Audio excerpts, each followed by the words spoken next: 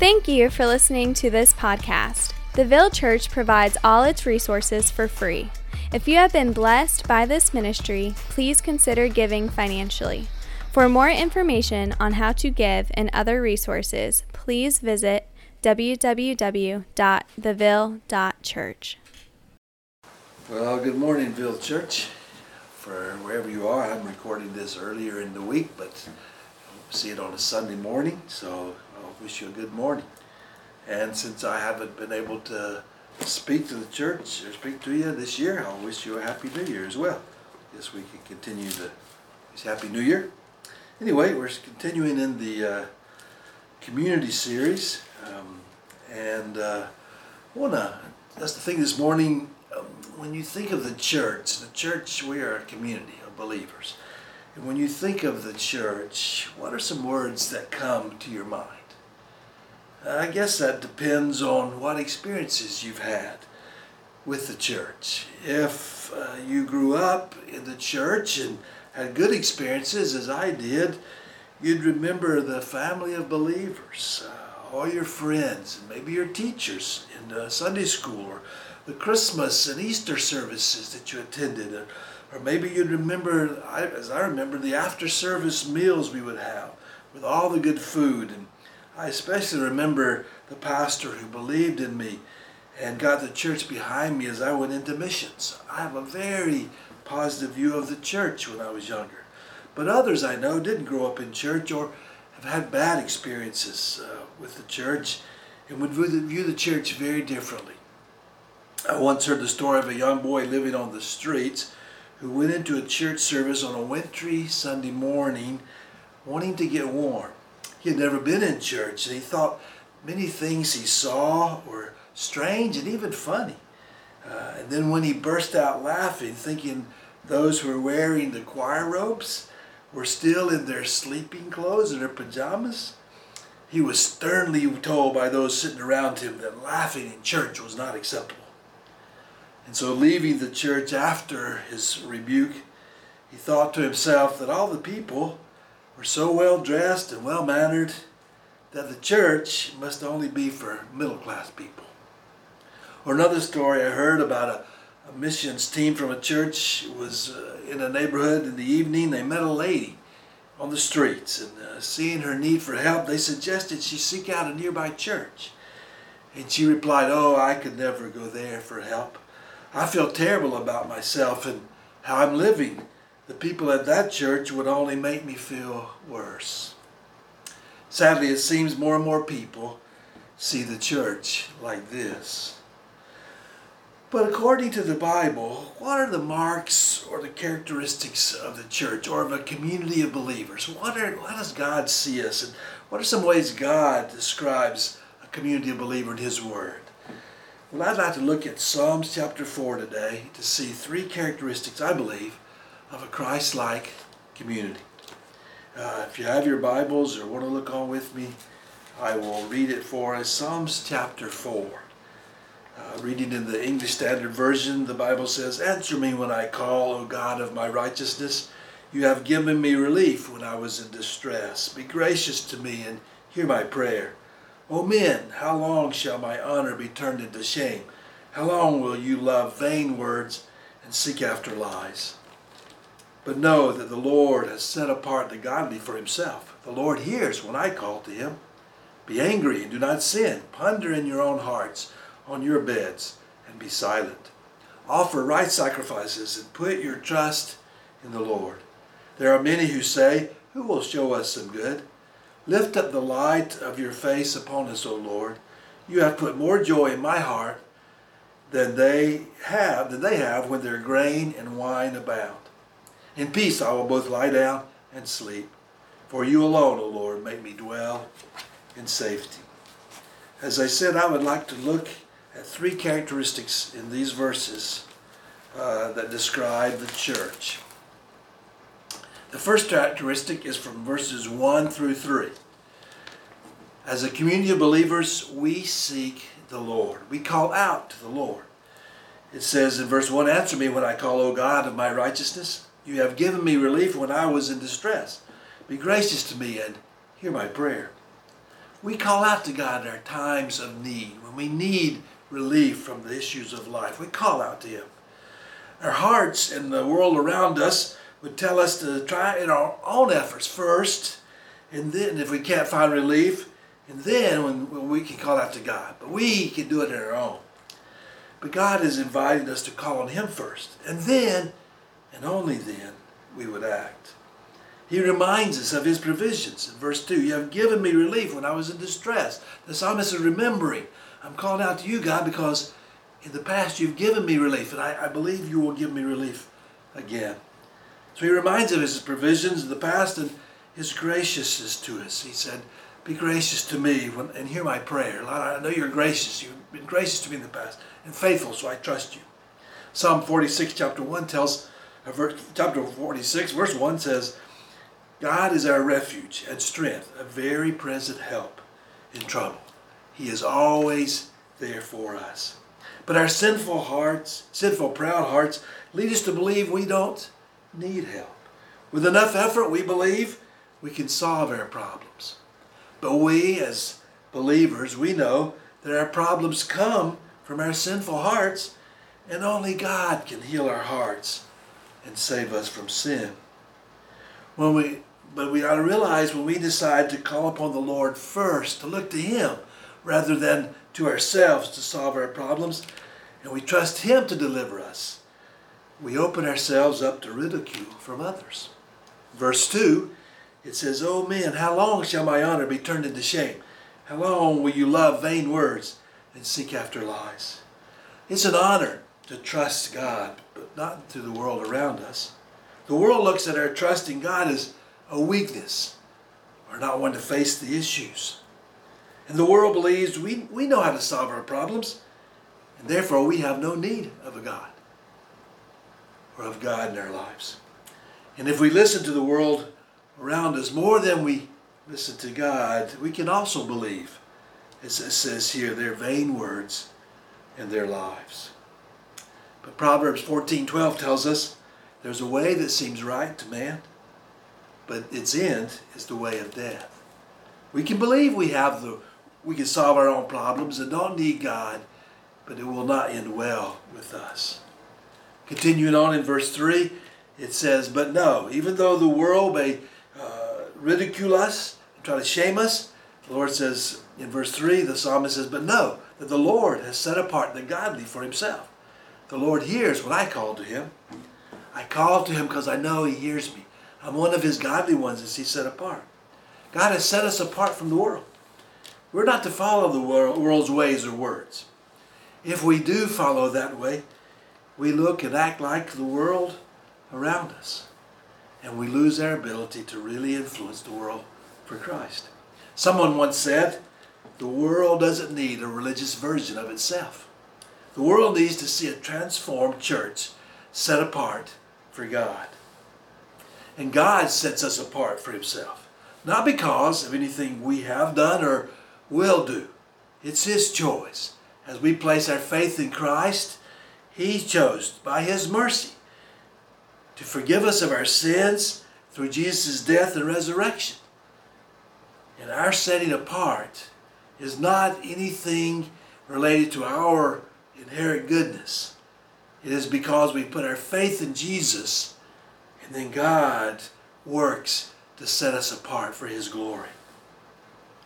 And because He has set us apart, we can know He hears us when we call to Him. As the psalmist says, but know that the Lord has set apart the godly for Himself, and the Lord hears me when I call to Him. I know He hears me because I'm one of His set apart ones. So this gives us confidence to call out to Him when we're in need. He hears us. We know He does. We're set apart. In Africa, when we live there, we become ill, and we begin to make plans to go seek medical help. But our African brothers and sisters would always remind us of our dependence on God by insisting that before we go to the doctor, we pray. Telling us, they would tell us only God heals, not the doctors. They would remind us of that. Whereas in our culture, I grew up, we would go to the doctor and then we would pray.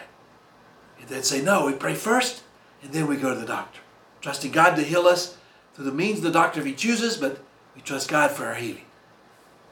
And so I thank God for my experience with my African brothers and sisters to remind me that I need to call out to God first when I'm in need, instead of later. I've also found that I'm tempted to believe many times that I know what God wants me to do. And so I'll go ahead and make my plans, and then I'll ask Him to bless my plans. I've learned, though, that I need to seek God before making plans. I seek God and I need to seek Him through different ways. I seek Him through His Word, prayer, and the counsel of others. When I'm trying to decide what God wants me to do, the plans He wants me to make, I ask Him through His Word. God, reveal in your Word what you want me to do. Or a prayer, as I call out to God, reveal to me. Or maybe others have your counsel and can give to me, other believers. When we fail to seek God before making plans, it's like a builder who was given plans to build a house. He looks over the plans once, and he proceeds to build the house without ever returning to look at the plans. And after building the house, the owner comes to see it. He notices that there are many changes and even many mistakes in the house because he didn't follow the plans. He only looked at them once and thought he knew it and went on his way, thinking he knew how to do it. But just as a builder would never build a house without constantly reviewing and studying the plans, neither should we try to live our lives without constantly seeking God through His Word, through prayer, and the counsel of other believers. God has given us that. So the first characteristic of a Christ-like community is we call out to God. We seek God first in our lives. The second characteristic is our responses are different to the things we face in life. Verses 4 and 5 tell us this. It says, be angry and do not sin. Ponder in your own hearts on your beds and be silent. Offer right sacrifices and put your trust in the Lord. Anger is a natural emotional response to things that upset us, that don't maybe go the way we think or plan, or things we see that we know are not right. We become angry. We're often angered by injustices and wickedness we see around us. Someone has said our emotions are like the warning lights in our car. They tell us something is wrong, and we best not ignore them. We're not told to not be angry. We are told, though, to not sin. Anger comes because it's an emotional response. But it says, be angry and do not sin. A similar verse to this one is found in Ephesians 4, 26 and 27. Be angry and do not sin, the Bible says in Ephesians. Do not let the sun go down on your anger and give no opportunity to the devil. In our anger, we are more susceptible, if we act out of anger, to give an opportunity to the devil. He says, do not do that. Be angry. You will be angry, I know, but do not sin in your anger. The sin is not in being angry. It's how we respond when we are angry. When we are angry, we want to take action or to speak. We want to set things right. We want to make the injustices. If we act quickly in anger, we're often acting out of self-interest more than following God. Psalm 4 tells us to ponder in our hearts and be silent. We are to turn to God in our anger and seek Him before we act. Then we can avoid sinning in our anger. When we do this, we'll remember James 1, 19 to 20. The Bible says, know this, my beloved brothers, let every person be quick to hear, slow to speak, and slow to anger. For the anger of man does not produce the righteousness of God. I may think I'm doing right by acting in my anger, but it says, no, if you're acting out of anger, you will not produce the righteousness of God. The anger of man, our anger that stirs up within us, our emotional response in anger, does not bring about the righteousness of God. And in Romans 12, 17 to 21, We read, repay no one evil for evil, but give thoughts to do what is honorable in the sight of all. If possible, so far as it depends on you, live peaceably with all. Beloved, never avenge yourself, but leave it to the wrath of God. For it is written, vengeance is mine, I will repay, says the Lord. To the contrary, if your enemy is hungry, feed him. If he is thirsty, give him something to drink. For by doing so, you will heap burning coals on his head. Do not become overcome by evil, but overcome evil with good. The world says I'm right to respond in anger, to get what is mine. God says everything is his, and he will right all the wrongs as we trust and follow him. Instead of acting in anger, we are instructed in the next verse to offer right sacrifices and put our trust in the Lord. It says, be angry and do not sin. Ponder in your own hearts on your bed and be silent. Offer right sacrifices and put your trust in the Lord. What are these right sacrifices? In Psalm 51:17, it reads, the sacrifices of God are a broken spirit, a broken and contrite heart, O God, you will not despise. When we are faced with our own sinfulness, maybe in times of anger, we realize our own shortcomings, our own failings, our sins, it breaks us. If we see our sins as God sees, if we really see our sins, it breaks us that we respond in a broken spirit and a broken and contrite heart. And when we bring our brokenness to God, he accepts our brokenness as a pleasing sacrifice to him. And when we clearly see our sin and brokenness, we see others as broken as well. And so often their acts against us, we can see it as they're acting out of brokenness, as we are all broken. So I am not right to judge or feel like I can take vengeance on them, because we're all broken. And then we see we can't trust in ourselves. And it will lead us to trust in God. This pleases God. So it says, offer right sacrifice. Come to him with a broken spirit, a broken and contrite heart. And put your trust in the Lord, not in yourself, in the Lord. This pleases God. As a Christ-like community, as I said, we call out to God. And we respond differently to the things that we face in life. And then thirdly, we know our joy and peace comes from the Lord. Not from the world around us, not from things we experience in life, but from the Lord. Continues on in verses 6 through 8. There are many who say, who will show us some good? Lift up the light of your face upon us, O Lord. You have put more joy in my heart than they have when their grain and wine abound. In peace I will both lie down and sleep, for you alone, O Lord, make me dwell in safety. You know, after a year like 2020, we're all asking, who will show us some good? And the psalmist says, lift up the light of your face upon us, God. What could we be more better than the God lifting up the light of his face? Like God looking on us, God seeing our situation. The psalmist is saying when God looks on us, when his light of his face shines upon us, we experience his joy. And then we realize we don't need anything that the world considers good. So where does this joy come from? He says in his that the people in the world get their joy from what they have, their resources, is their grain and their wine, when it abounds, when life is good from them, they have joy. But we know that can change. That can change quickly, as 2020 showed us. You know, one day you may be good, the next day you may be very ill, or you may have a good job, you might lose it. So things that we look to in this life are not stable. But where does the joy of the Lord come from? How is it different?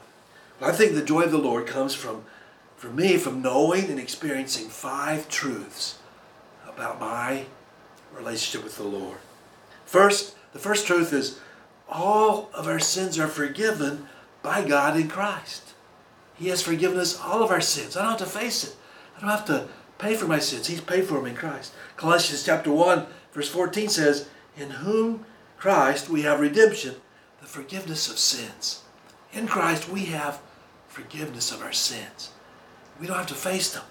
What joy that should give me. I don't have to fear what will come later in life because my sins are forgiven. I'm acceptable to God.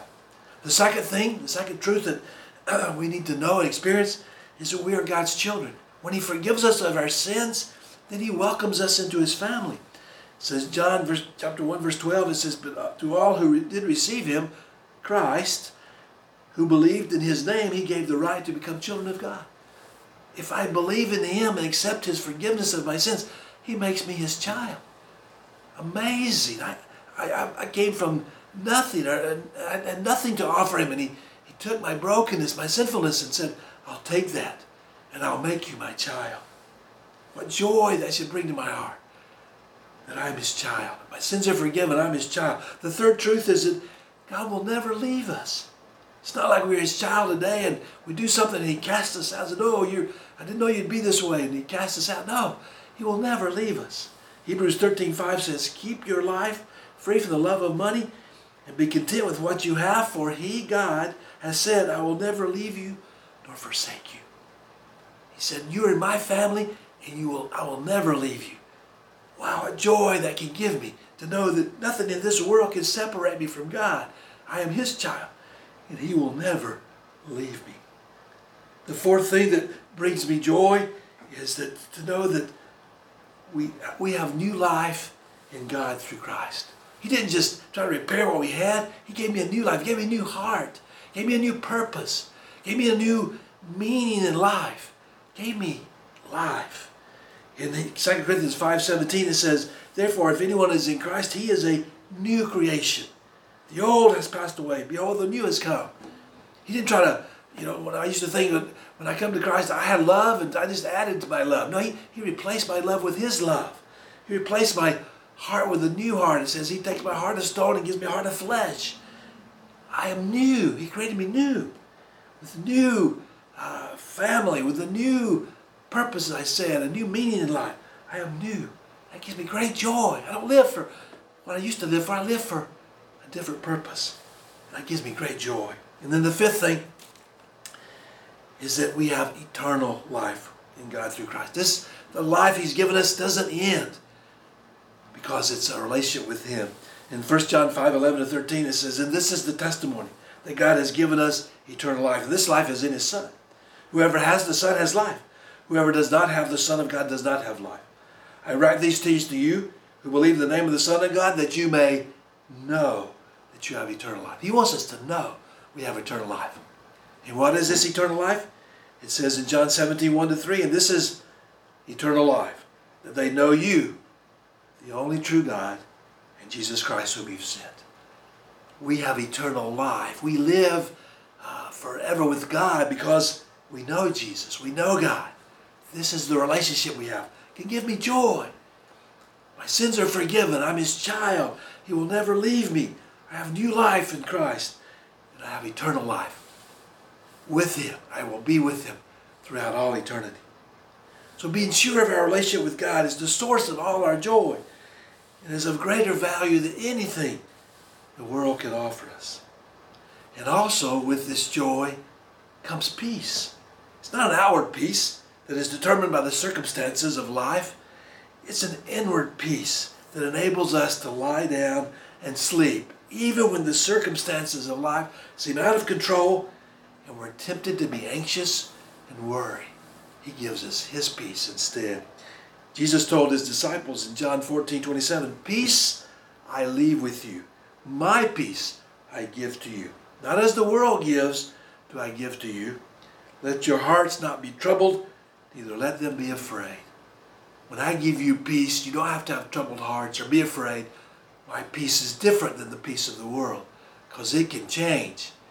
It can be taken away, but my peace that I give you will be with you forever. And then in Philippians 4:6-7 it says, we read, do not be anxious about anything, but in everything by prayer and supplication with thanksgiving, let your request be made known to God. And the peace of God, which surpasses all understanding, will guard your hearts and your mind in Christ Jesus. The peace of God will amaze those around us. How do you have peace in the midst of these circumstances in life? Because it's the peace of God that He gives me, that He is in control, and I can trust Him. My brother is a building contractor, and he told me about remodeling the family's house once, where the family had to move out of their house during the remodel because it was too extensive for them to live there during the process. But he said every day, the owner of the home, would return and spend the afternoon with them while they were working. At first, my brother thought, maybe he's coming because he didn't trust us. And that bothered my brother. Maybe he didn't trust us to take care of his things, or maybe he thinks we would steal some things from him. But every day he came. My brother was concerned why he was coming every day. But then one day the man told my brother that he came every day because he wanted to be around my brother's work crew, who were all Christians, because he said he had never experienced such peace when being around others.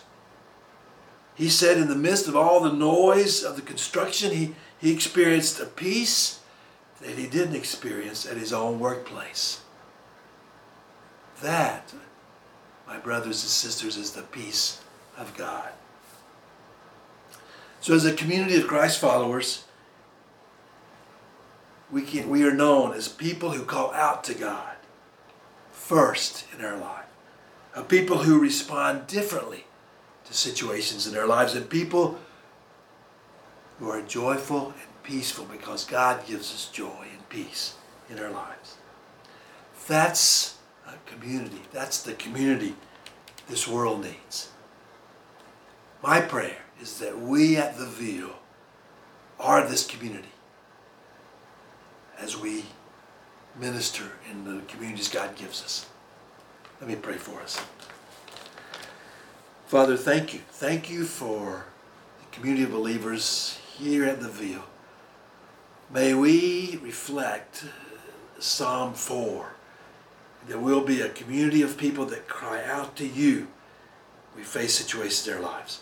May we be a community that responds differently to the situations we face in life. And may we be a community that rests in your joy and your peace, and others see it, that we have joy and peace that they do not have, and they'll be drawn to us. Father, use us for your glory. Make us a community that glorifies you in all that we do. I pray this in Jesus' name. Amen.